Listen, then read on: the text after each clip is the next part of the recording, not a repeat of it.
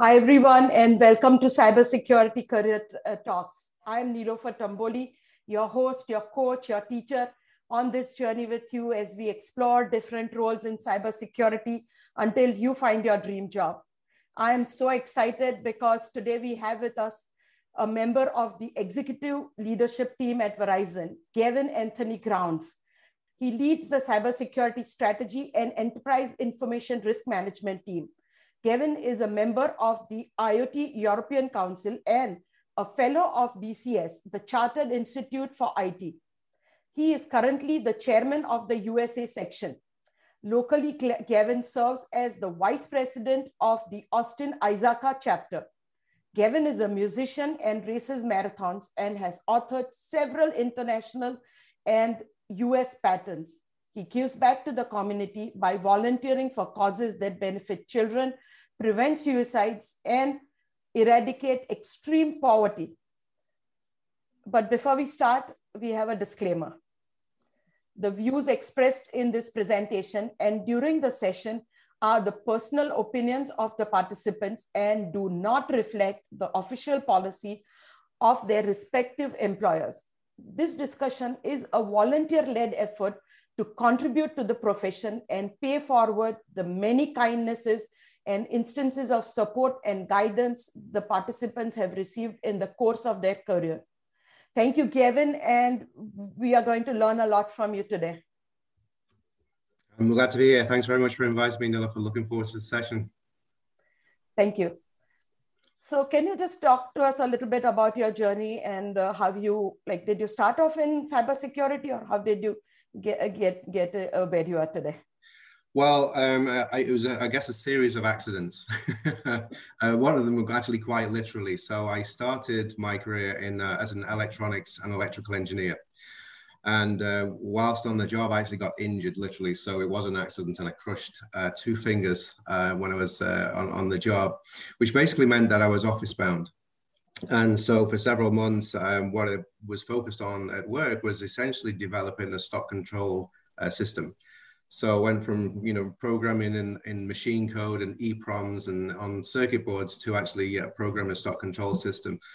So that's how I got into software management, and from there, or software development rather, and from there I expanded that into writing communications protocols. So in disparate systems that ordinarily would be difficult to kind of communicate with each other, writing specific communication protocols so that they could communicate and exchange information.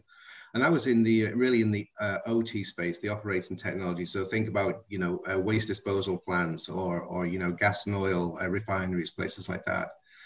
And then from there, that just kind of led me to more down the right road of integrated architecture design. So literally designing ways that disparate systems could communicate with each other and exchange data. Which led me then into more of what you might think of as a traditional software and systems engineering track. And so with that, I actually formed a small software house, a software company, and we specialized in industrial waste management systems and developing those, covering both the OT side and the IT side and bringing those together. And that led me to international network design. So then I actually left the UK. This is where the accent is from. It's not a Texas accent, by the way, as you probably figured out. So I left the UK and I worked for, at the time, it was the largest offshore bank in the world, and designed and then subsequently led the operations of their international network. And in doing so, one of the things that became clear was the business need that we had was that most of our clients were onshore and we were an offshore bank. And so apart from, we had offices in trade and floors around the world. So New York, London, Hong Kong, Singapore, and so on. But a lot of our offices were actually in financially offshore locations. So I actually lived in Bermuda, for example, for 5 years. And, sorry if that makes anyone feel horribly jealous, but that was a really wonderful 5 years. But, we had offices in places like the Cayman Islands and Luxembourg and Mauritius and so on. And so the challenge we had was that most of our clients were onshore and we were offshore. And so the challenge became not only to how to facilitate that communication at scale and globally, but how to do that securely. And so I pioneered a number of initiatives around what we call secure remote client access. And so I pioneered a few of the earlier implementations of a global PKI-based encryption and global PKI-based certification methodology. And that's really how I started to transition more into the security and risk side of what I was doing for my role. So it's more, like I say, more security and risk focused than it was, your typical kind of IT network / communications. So like I say, a series of, it wasn't by design, let me summarize it that way. It was just a continuous development and change. That's interesting. So basically you were prepared for like secure communication with offshore teams before even COVID hit you. You'd gone through this. Yeah. And okay, so somebody who is like transitioning from say IT or something into a career in cybersecurity, they want to get noticed within their organizations. What are some things that you recommend for those people? Yeah, I think first of all, Nilofer, and we've chatted about this a little bit in the past, and I've often kind of quoted the phrase where people say you have to start from somewhere. And so whether we're doing a complete transformation or whether we're embarking on strategy development and execution of that strategy, there's that phrase that you got to start from somewhere. But really that's a kind of odd phrase, because there's only one place you can start from, and that's exactly where you are. In fact, I've said this a few times, but it reminds me of when I was a child, I'd be with my grandmother. My family are from all Irish. And so, if somebody stops in the street and would ask for directions, she'd say, how do I get to such and such a place? And she'd say, well, I wouldn't start from here if I were you. And you'd see this kind of puzzled look on the person's face. And then she'd chuckle and then she'd give the directions. But it is the funniest thing to say, you've got to start from somewhere. In reality, you've got to start from where you are. So think about that in the context of your question, Nilofer, about, let's say if I'm in IT audit, how do I start to kind of create that journey to move more into a cybersecurity and a risk area? Or the same if I'm in, another area of IT or some other operations. And what I've found is, particularly when it comes to cybersecurity and information risk management, is to kind of challenge everything with a question, so what? That might sound strange, but I'll give you an example of how that helps. Because let's say if I'm in IT audit and I'm looking at an environment, and let's say the corporate policy says that that by default we should have multi-factor authentication. So if we're doing an audit and we're auditing against a particular policy or standards definition, then it's very much almost like a binary consideration. So it's like if A plus B equals C, then good. So if policies and standards say multi-factor authentication is necessary, is it there? Yes, no. If it's not, then not good, kind of thing. So how do you go from that perspective to a cyber risk and an information risk perspective? And that is by asking the question, so what? And you ask it multiple times. So we don't have multi-factor authentication. So what? Well, that means the system is maybe more susceptible. Yeah, but so what? And it sounds odd, but the more you ask so what we're really asking is, well, what's the business impact of that? So if the system is, let's say, managing the cafeteria menu, or if the system is a trading system, then ultimately the answer to so what is a very different answer. In other words, it's kind of, to what degree do we care the fact that this kind of, this is shown up on an audit? And what that does is it really will start to think about now risk management. And so by default, just by asking, so what? What are the implications there? What's the impact? What's the, that becomes a risk management kind of conversation in our own mind. So, and by the way, I'm not encouraging anyone to be antagonistic and argumentative, but it really is the process of just asking, so what? In other words, why does that matter, and to what degree does it matter? So that's just one example of in IT audit. I'd say, if we're in any other IT function, when you think about the role that we all play in cybersecurity, there's a role for pretty much everybody and everywhere in the operation. So let's think of, example, code-based vulnerabilities. So it may well be, one of our cybersecurity SMEs. If I'm a developer, our cybersecurity SMEs might have highlighted to me and said, hey, you realize that that library that you're using is got X number of vulnerabilities, and some of those vulnerabilities have been exploited. But when you think about, well, what comes next? So we've had the so what, so now we're on the, well, what comes next? That cybersecurity subject matter expert it's not likely that she or he is actually going to go ahead and fix that library. I, as the developer, have to go ahead and change my code and go through the whole process of testing, recompiling, and releasing and push to promotion, or promote to production rather, I should say. So when you think about it, then I'm already having a very active role in the cybersecurity of the platform, even though I'm not in necessarily a cybersecurity role specifically. So if you if any of the audience here, if you're in that kind of scenario where you're in another area of IT, it's really about analyzing what your role already currently is or could be in the role that you're in to actually contribute to to the overall security posture of the organization. And the third example I'd like to share, Nilofer, is I had a conversation recently with somebody that had gone through a cybersecurity program with one of the universities here in the US, and they were coming from a completely different career path. So the particular individual, he was in the service industry, so hospitality, and so he was really struggling. And he made the comment. He said, how do I get into cybersecurity? I've done my study, I've passed this exam, he said, but I'm starting at the beginning. And so one of the things I pointed out to him is that oftentimes when we think about cybersecurity, we almost always think of the technology. I mean, the two examples I just gave were technology examples, right? About coding or MFA, excuse me. But what we need to remember is that there's also process and people are equally as important. So what I highlighted to that gentleman is that being in the service industry, that means that he's not starting from the beginning.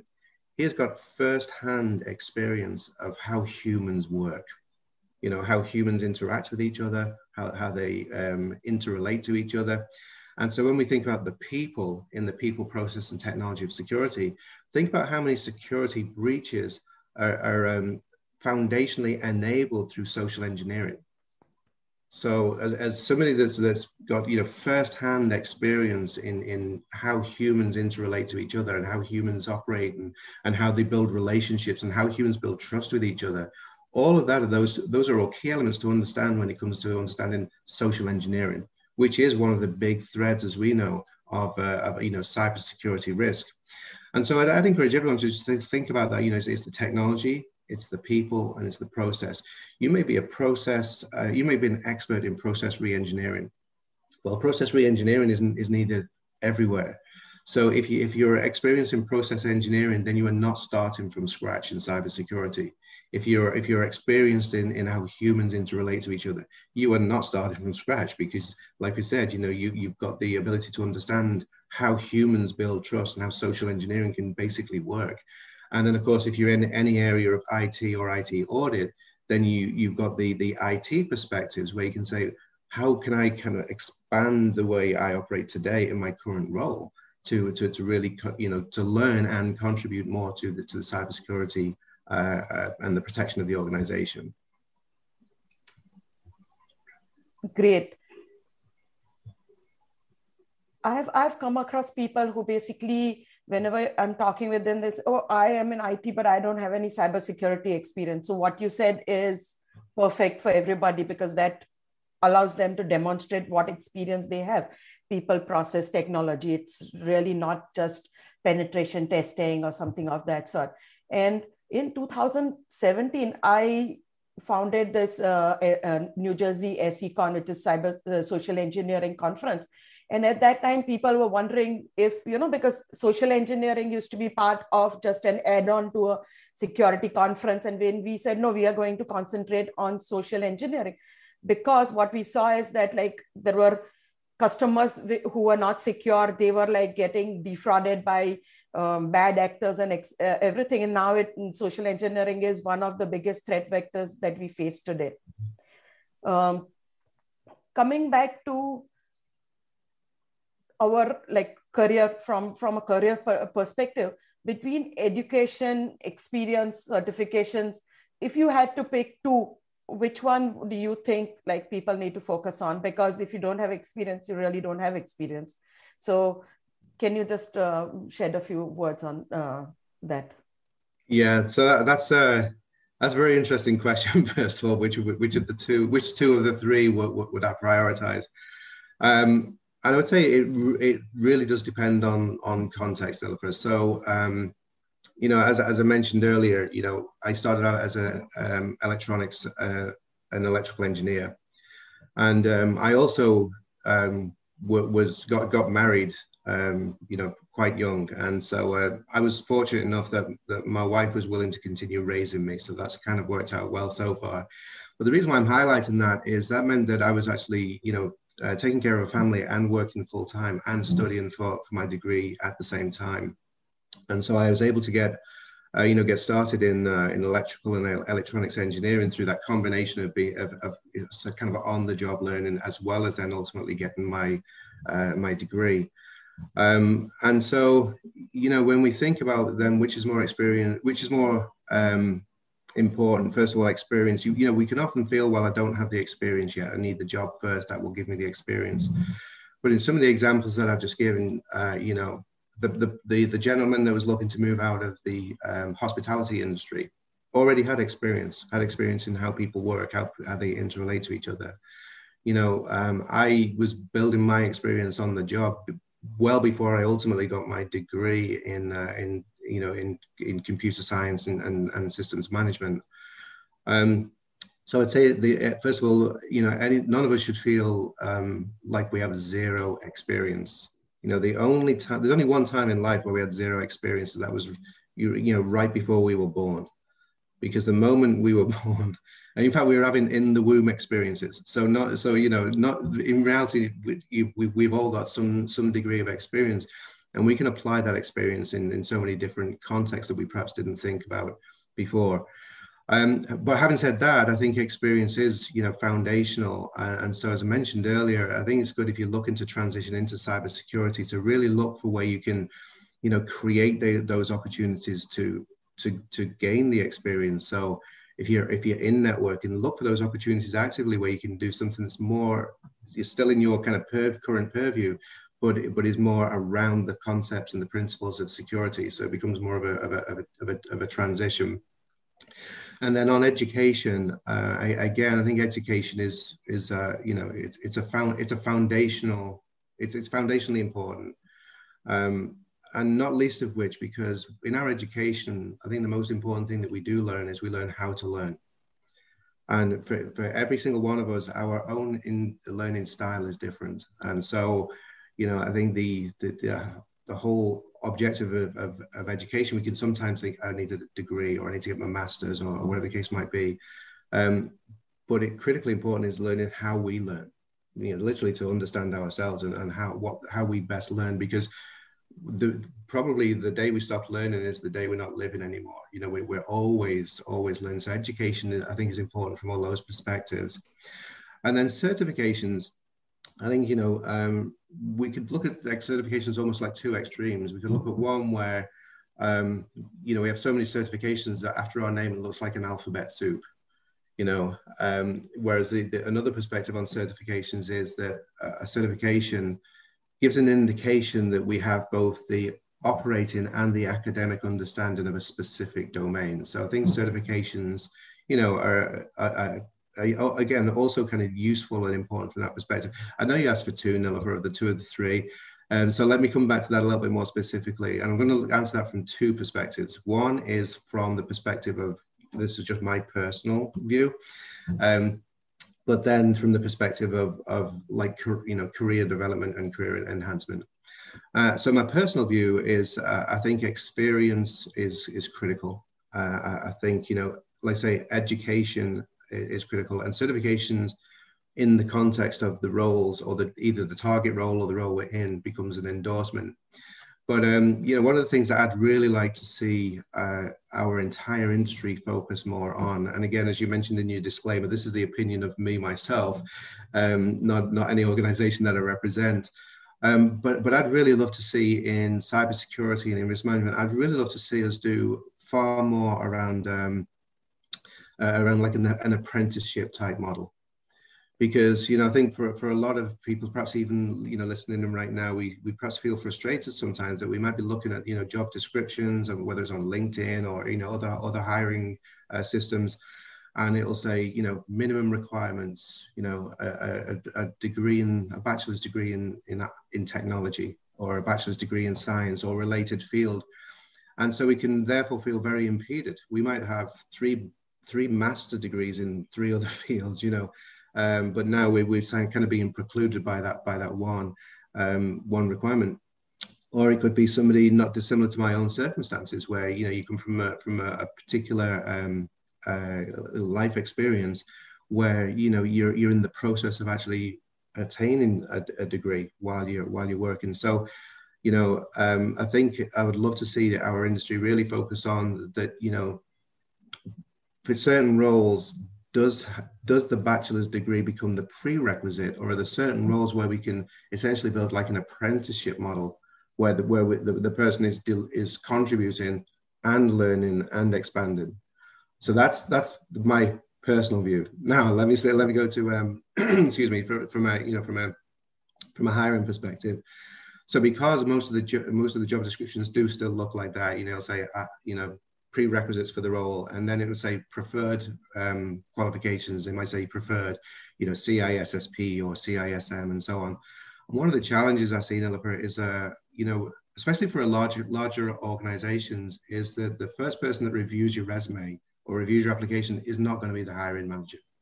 The first person that reviews it is going to be somebody that's assigned as a recruiter. And their role is to try to take the, however many hundreds of resumes they receive and applications, and they're trying to build the short list. And so, by the way, oftentimes that process is either done by or assisted by some kind of AI. So there'll be some kind of literally code, software that is scanning your application, scanning the resume, looking for some of those key either certifications or buzzwords like project management, or whatever those kind of come as some of the key skills. And so we may well get filtered out because of that. And so therefore, from a practical perspective, what I would encourage is, let's say, for example, if you're already studying your I'm going to use CISM just as an example. If you're already studying for your CISM, but you have not yet attained it, then state on your resume that you're studying for your CISM, because for that first sweep, which is often done by code, that's going to be looking for those, for those keywords in your resume, then you'll make it past that first hurdle, you might say. And so that's a way, because what we're really trying to do is we're trying to get the opportunity to be in front of the hiring manager and to have that conversation. This is where I am in my career. This is all my experience. Hey, I understand how humans interact with each other. I totally understand how social engineering can and does happen. And I'm currently studying for my X. But we want to have that, we want to have that conversation ideally with the hiring manager and not get screened out. So perhaps a longer answer to your question, Nilofer, but I think, for those reasons, because of the way in general the industry does do primary kind of down selection, to get down to that first kind of short list, then I think that blend of education, well, education is important regardless, right? So education, certification, and then the experience we build along the way. So I don't think it really is the two of the three. I think it's really just making sure that we balance it, and don't be shy of like I said, I'm going to repeat it because I think it's important, Nilofer, is don't be shy of stating on your resume what you are currently studying for. What you've already attained is one thing, but stating what you're currently studying for is equally important. And not, by the way, just to make it through those automated screenings, because when we state on our resume what we're currently studying for, we're also demonstrating to a potential hiring manager that we are in a constant state of learning. We are constantly trying to develop ourselves. We're trying to keep ourselves current and relevant with what's going on in the industry. So perhaps not quite a two of three, but that's how I kind of think about those three perspectives. No, this is great input. So what we heard is that you have to learn and basically keep on bettering yourself. Another thing is that in your resume, when you are talking about what you have achieved, putting down a line about like working towards something is just as important to get through the automated screening process and to have that conversation with a hiring manager so that they understand where you're coming from and what you're doing. Great feedback. I was just, when we talk about like the apprenticeship process, right? In all the other professions, like I'm a CPA, I had to work for a CPA for 1 year to get my license. So that works. My niece is becoming a doctor and she has to go through years of, working in real life settings, clinical settings to get her license to practice, etc. But what has happened, I think, within cybersecurity is people from IT transitioned over, and we just missed that connection, or we missed that point where we said, okay, we need to have that process, the internship process or that apprenticeship process, which is going to help others come along. Because I understand, like when you say like CISSP required or CISSP preferred or something, CISSP back in the day used to, just to pass the exam, and even today, like you had to have 5 years of experience. Today, what has happened is that you can sit and study for the exam and then get 5 years experience later on. So great feedback from you, Gavin. And you are the section chairman for USA for BCS. Can you talk a little bit about how BCS helps somebody prepare for the profession and the process that it takes you through? Yeah, so BCS, and if anyone's curious, it's bcs.org. So yeah, and it started out originally as the British Computer Society, hence the acronym BCS. And over the years, excuse me one second, over the years, it really developed to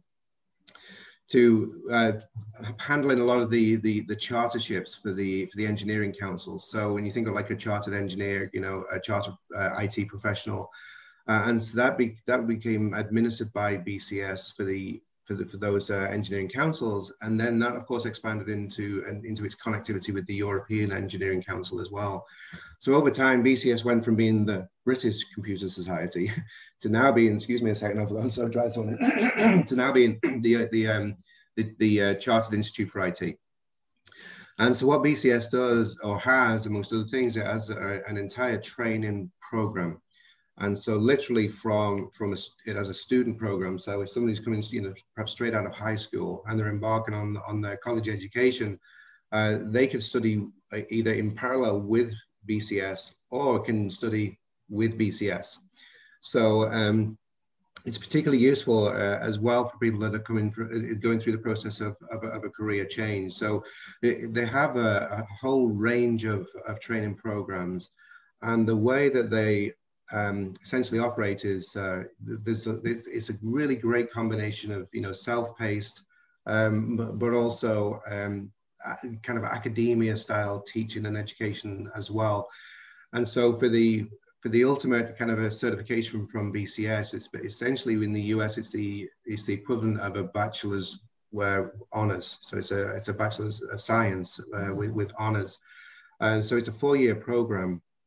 And it is, excuse me, it is recognized both by the Department of Labor in the US. So for example, if somebody's, from outside of the US and they're looking to potentially take a job or to emigrate to the US, it is recognized by the Department of Labor as a Bachelor of Science with honors, and equally by the universities and colleges here in the US as well.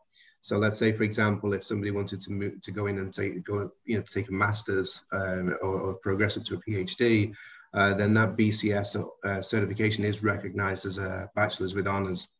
So it's definitely worth exploring, because even if you thought, well, you didn't necessarily want to take that particular certification with BCS, the way they've laid it out, it gives a really good kind of roadmap of how to get from not having a computer science specific degree and how you can get there whilst still essentially doing a full-time something else, whether it's full-time work or full-time study in another field. So yeah, it's a great system.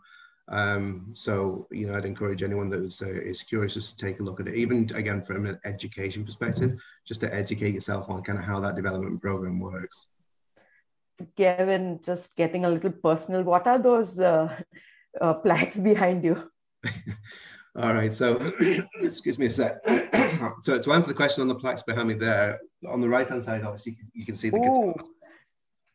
So I'll just step out of those. So those are my three favorites of a collection of guitars. So on those plaques there, that's all to do with music. So the one at the top is a gold record, not one that I produced, by the way, unfortunately, but it's a gold record of a particular song where I really love the lyrics. The lyrics are kind of so poetic and meaningful. And then below that, the two white plaques that you see, those are also lyrics for two of my favorite songs. And then the one below that is it's a photograph of the Beatles walking down the streets of Liverpool. So if you're trying to figure out the accent, it's kind of Liverpool-ish. My wife is actually from the city of Liverpool, and I was raised about 7 miles outside of Liverpool. So I'm not allowed to say I'm from Liverpool. That's like a terrible crime. But yeah, so it's just a little bit of my kind of favorite music lyrics over there. Sure. I had come to audit in the UK for Studer. Studer has those mixers like consoles and stuff. And they had all these conference rooms named after the different places, like the Beatles, like Abbey something and all that. And at the time I was like trying to understand. That's when I dig a little bit deeper and I realized, you know, how all those musical references work together for the company. Hey, speaking of that, I would completely tangential, but the University of Liverpool at one time, they actually had a master's program, and the master's program was on the Beatles and popular culture. So you could literally get a master's degree at Liverpool University in the Beatles and popular culture. I don't know if they still offer it, but that was a thing. Oh, okay. I hope my kid doesn't ask me to pay for it. Okay. So, Kevin, what are some books or certifications that you recommend for somebody who is like interested in a career in cybersecurity? Yeah. So you mentioned in your opening comments, Nilofer, about the fact that I'm involved with ISACA, ISACA, and they literally just announced a new certification. And it's called I'm going to make sure I get the acronym correct. It's called the ITCA. It's Information Technology Certified Associate. And so it's a great program for anyone that's either just starting out fresh, you may be like completely, either coming towards the end of your college years, or you're about to graduate, or you've just graduated. And it's a really great stacked program that gives, pretty much every aspect of IT. But with a meaningful certification at the end of it. And so especially if, for somebody who's starting out or who's actually transitioning into IT and is trying to figure out, which specialization do they actually want to go into, then the ITCA is a really great way to get that kind of, all aspects of it. And then, if we've already kind of committed to, well, we'd like to get into more cybersecurity or things like that, I'd still encourage, everyone to take a look at the ISACA offerings, because they, as an example, if you're in audit, there's a specific audit or IT audit certification from ISACA. If we feel we're less technologically minded, as I mentioned earlier, cybersecurity and risk is not all about technology; it's people and process as well. So there's the CISM, which is more of a management type certification from ISACA. And the reason I'm highlighting those, even if you don't take certifications, and as Nilofer mentioned earlier, we're not looking to represent any specific organization, but I think that the ISACA training program or not curriculum, their portfolio, I should say, the portfolio of certifications in ISACA, they're really good, again, just to get an understanding of, because each one of them has recommended reading. So you might decide that you're not even going to take an ISACA-based certification, but if nothing else, you'll get some good direction, if you like, on recommended reading for a specific journey that you might want to take. So I'd encourage to everyone just take a look at those. Like I say, even if you don't intend taking the exam, it'll give you some really good ideas and some good suggestions on reading and studying material. Sure, thank you so much. There's a question from one of our viewers, and he says, how do you suggest individual contributors grow organically within their organization? Yeah, so I guess it depends on what, first of all, on what you want to grow to. So if you mentioned specifically being an individual contributor, so perhaps you might be thinking about how do you grow into a management role. Perhaps that might be part of the question. And I'd say that, as an individual contributor, we can always be a leader as an individual contributor. In fact, throughout my career, some of the most, impactful periods of my career, a couple of those were where, in terms of an HR reporting system, I had 0 direct reports. But what I did have was leadership, as in, leading a whole team, you might say. That not one of those individuals reported to me, but it was really being the leader of an initiative. So I'd say definitely look for those leadership opportunities as an individual contributor. Now let's just be a little bit more practical. What does that mean? That sounds a little bit almost like so high level. So like, say, how would you put that into something specific to go do? I'd say a lot of it is to do with problem solving. So if you've recognized that there's a particular problem, and again, it ties up back almost to that so what. If we ask the question, so what, enough times, we start to understand the business relevance of the situation. So, try to identify some of those opportunities where there's something that is needed to be done that's going to benefit the business overall, or it's going to benefit the operations, or it's going to benefit the whatever organization you're representing. And once you've identified that problem, then see if there's a way that you personally can start to lead the solution. You might think, well, I need so-and-so from that department over there, and I need this person from that department over here. And if the 3 or 4 of us get together, we can put a case, business case together, you might say, that we can then take to our leadership and say, hey, look, we've identified this problem. We think we know how to solve for it. We want to go ahead and do this. And essentially what you would be doing in taking that approach and finding that specific problem or opportunity. It doesn't have to be a problem, it could be an opportunity, to develop and grow some part of the operation. But once you've identified it and you've essentially come up with an approach, and then you're the one leading the charge amongst a group of peers perhaps, then essentially you're already doing several things. One is you're making a significant different contribution to your organization. You're also getting the opportunity to both grow and demonstrate leadership skills and leadership capability.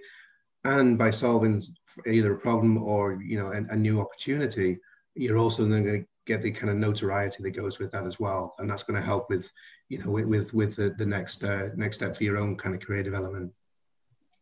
Wow, great. Now you provided us with like steps which we can go in and execute on. Very helpful. But coming back to like, you are considered an authority in risk quantification and strategy. And I know, you've spoken at many conferences, the Metric Stream conference, the FAIR Institute conference. And can you talk a little bit about why an organization needs to quantify IT risks, or about like risk quantification? Yeah, it's I think when we think about any other aspect of business, first of all, so just put cybersecurity and information risk to one side for a minute. But if we think about any other aspect of business and business operations, we measure everything numerically. So let's say if I'm running a P&L, profit and loss, and so as part of my job, one of the things I'm going to need to do is financial forecasting. So I could be doing forecasting on what I think the revenue growth is going to be, or I could do a forecast on what cash flow realization is going to be.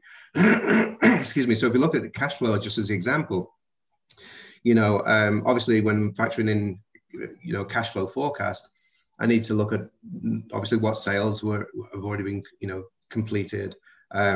Essentially what payments received, what receivables we have on the system, and then also I have to factor in, the potential for non-payment bad debt, and there'll be some kind of percentage of, a formula that I would use. So let's say I would look at the receivables due, And let's say that's $100 million. Let's say it's $100 million. And that if I wanted to factor in, 2% of potential bad debt, then the way I would forecast that is say, well, I'm owed $100 million. That's going to be my uptail. Normally I get a 2% bad payment. So let's double that, say I might get a 4%. It could be a terrible quarter. So that'll be my downtail as a 4% off, and then most likely is going to be, 98% receivable.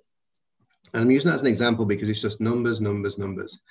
And then when we come into cybersecurity, we then start saying low, medium, high critical. Or we'll say, red, amber, green. So we're trying to talk about the potential impact of cybersecurity risk on the business. And in any other domain of business, we talk about that impact in dollars and cents or pounds and pence, euros, centimos. It's all numbers, numbers, numbers. And then we come to a screeching halt on numbers when we get to cybersecurity and risk, and we say, now we start talking in low, medium, high critical. So therefore, given that, cybersecurity and risk management is all about supporting the business, enabling the business, and also kind of helping protect, the profitability of the business, then we need to be speaking in numbers. And even if we don't get straight to, dollars and cents, pound and pence, we still can get there to a degree. So, we might be tempted to think about, well, exclusively about annualized loss expectancy. And that's where we try to come up with some formula that says, if we spend X number of dollars on this particular security technology, then we'll avoid this potential loss over here. But even that kind of quantification can be somewhat still very subjective. And it also foundationally has a problem with it. And that is that there's an innate assumption there that our role as cybersecurity and risk management professionals is to drive risk down. So as we're trying to avoid a loss. And in reality, what we're looking to do is try to optimize risk. And so as an example, when we start to come back to, pounds and pence, dollars and cents, euros, centimos, or whatever currency we want to operate in, if we've got, let's say there's a business opportunity, and that business opportunity says, hey, we've got $100 million of opportunity here. Well, if as cybersecurity and risk professionals, once we analyze that, if we say, well, you've got $1 million of risk, what decision would that business leader make? Well, she might say, well, I'll take the 99. Great, thanks. So I've got 100 million opportunity. You just told me I got $1 million of risk. I'm going to assume I'm going to lose that. So $99 million is, let's go. Oh, and by the way, in the meantime, can you try to drive that down? Because I'd really like to not lose any money at all. Well, the point being is, that might be a decision that she would make as a business leader. But now think about the scenario where we say, okay, we have $100 million of business opportunity. And then cybersecurity and risk professionals, we say, well, you've got 5 criticals, 4 highs, and 3 mediums. So what decision is that business leader going to make? Well, she might pause. She might say, well, okay, well, can you solve for those 5 criticals first and drive some of the risk down, and then we'll proceed.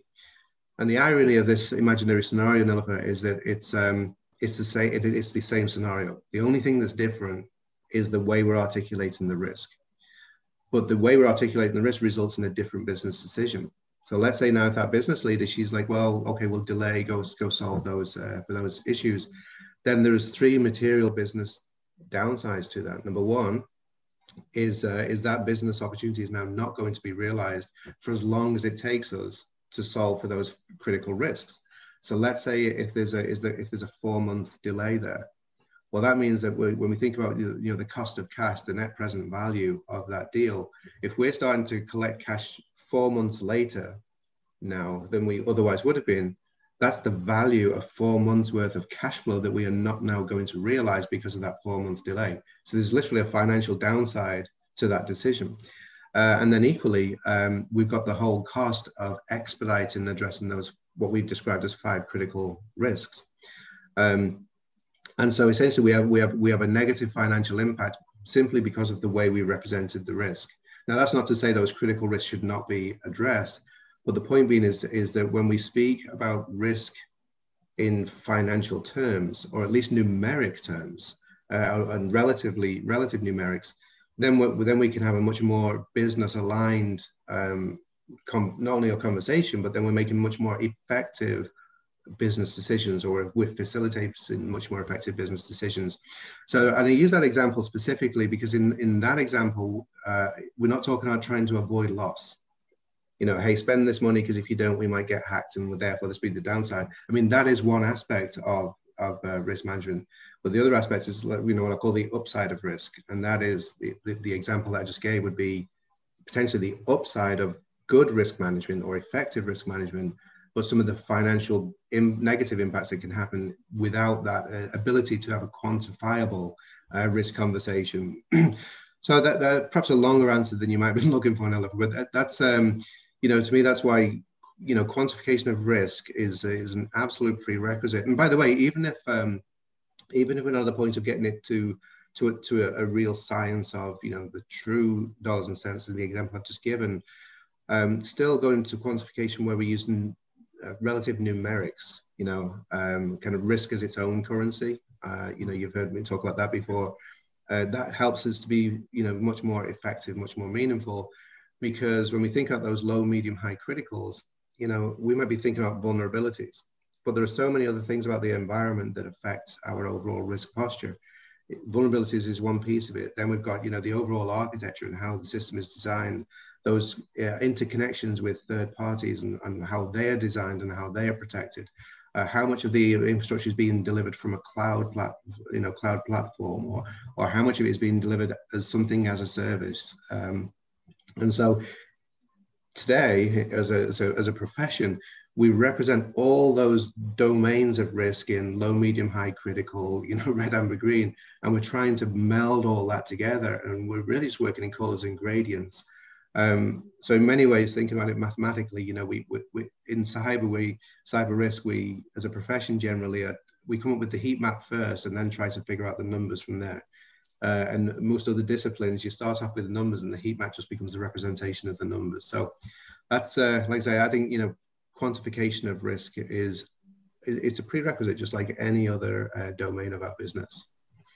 Thank you so much. You really explained this whole concept and why why cybersecurity or risk professionals need to work towards quantification to speak with business in their language. Because like you said, bad debts, how much risk I'm having in my business. So now they can, and you don't provide them with something which is say critical, high, medium, low. And people can't really talk in money terms or dollar terms, or how much risk currency terms.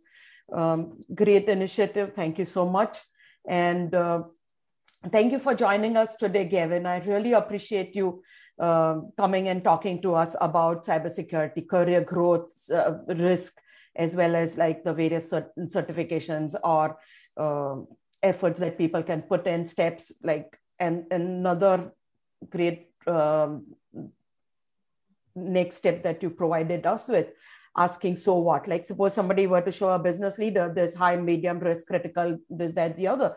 Now you have provided them with a vocab which says, so what? And, so what? Until they can understand why exactly we are doing what we are doing. And that helps us, when we get that pushback, to think through things.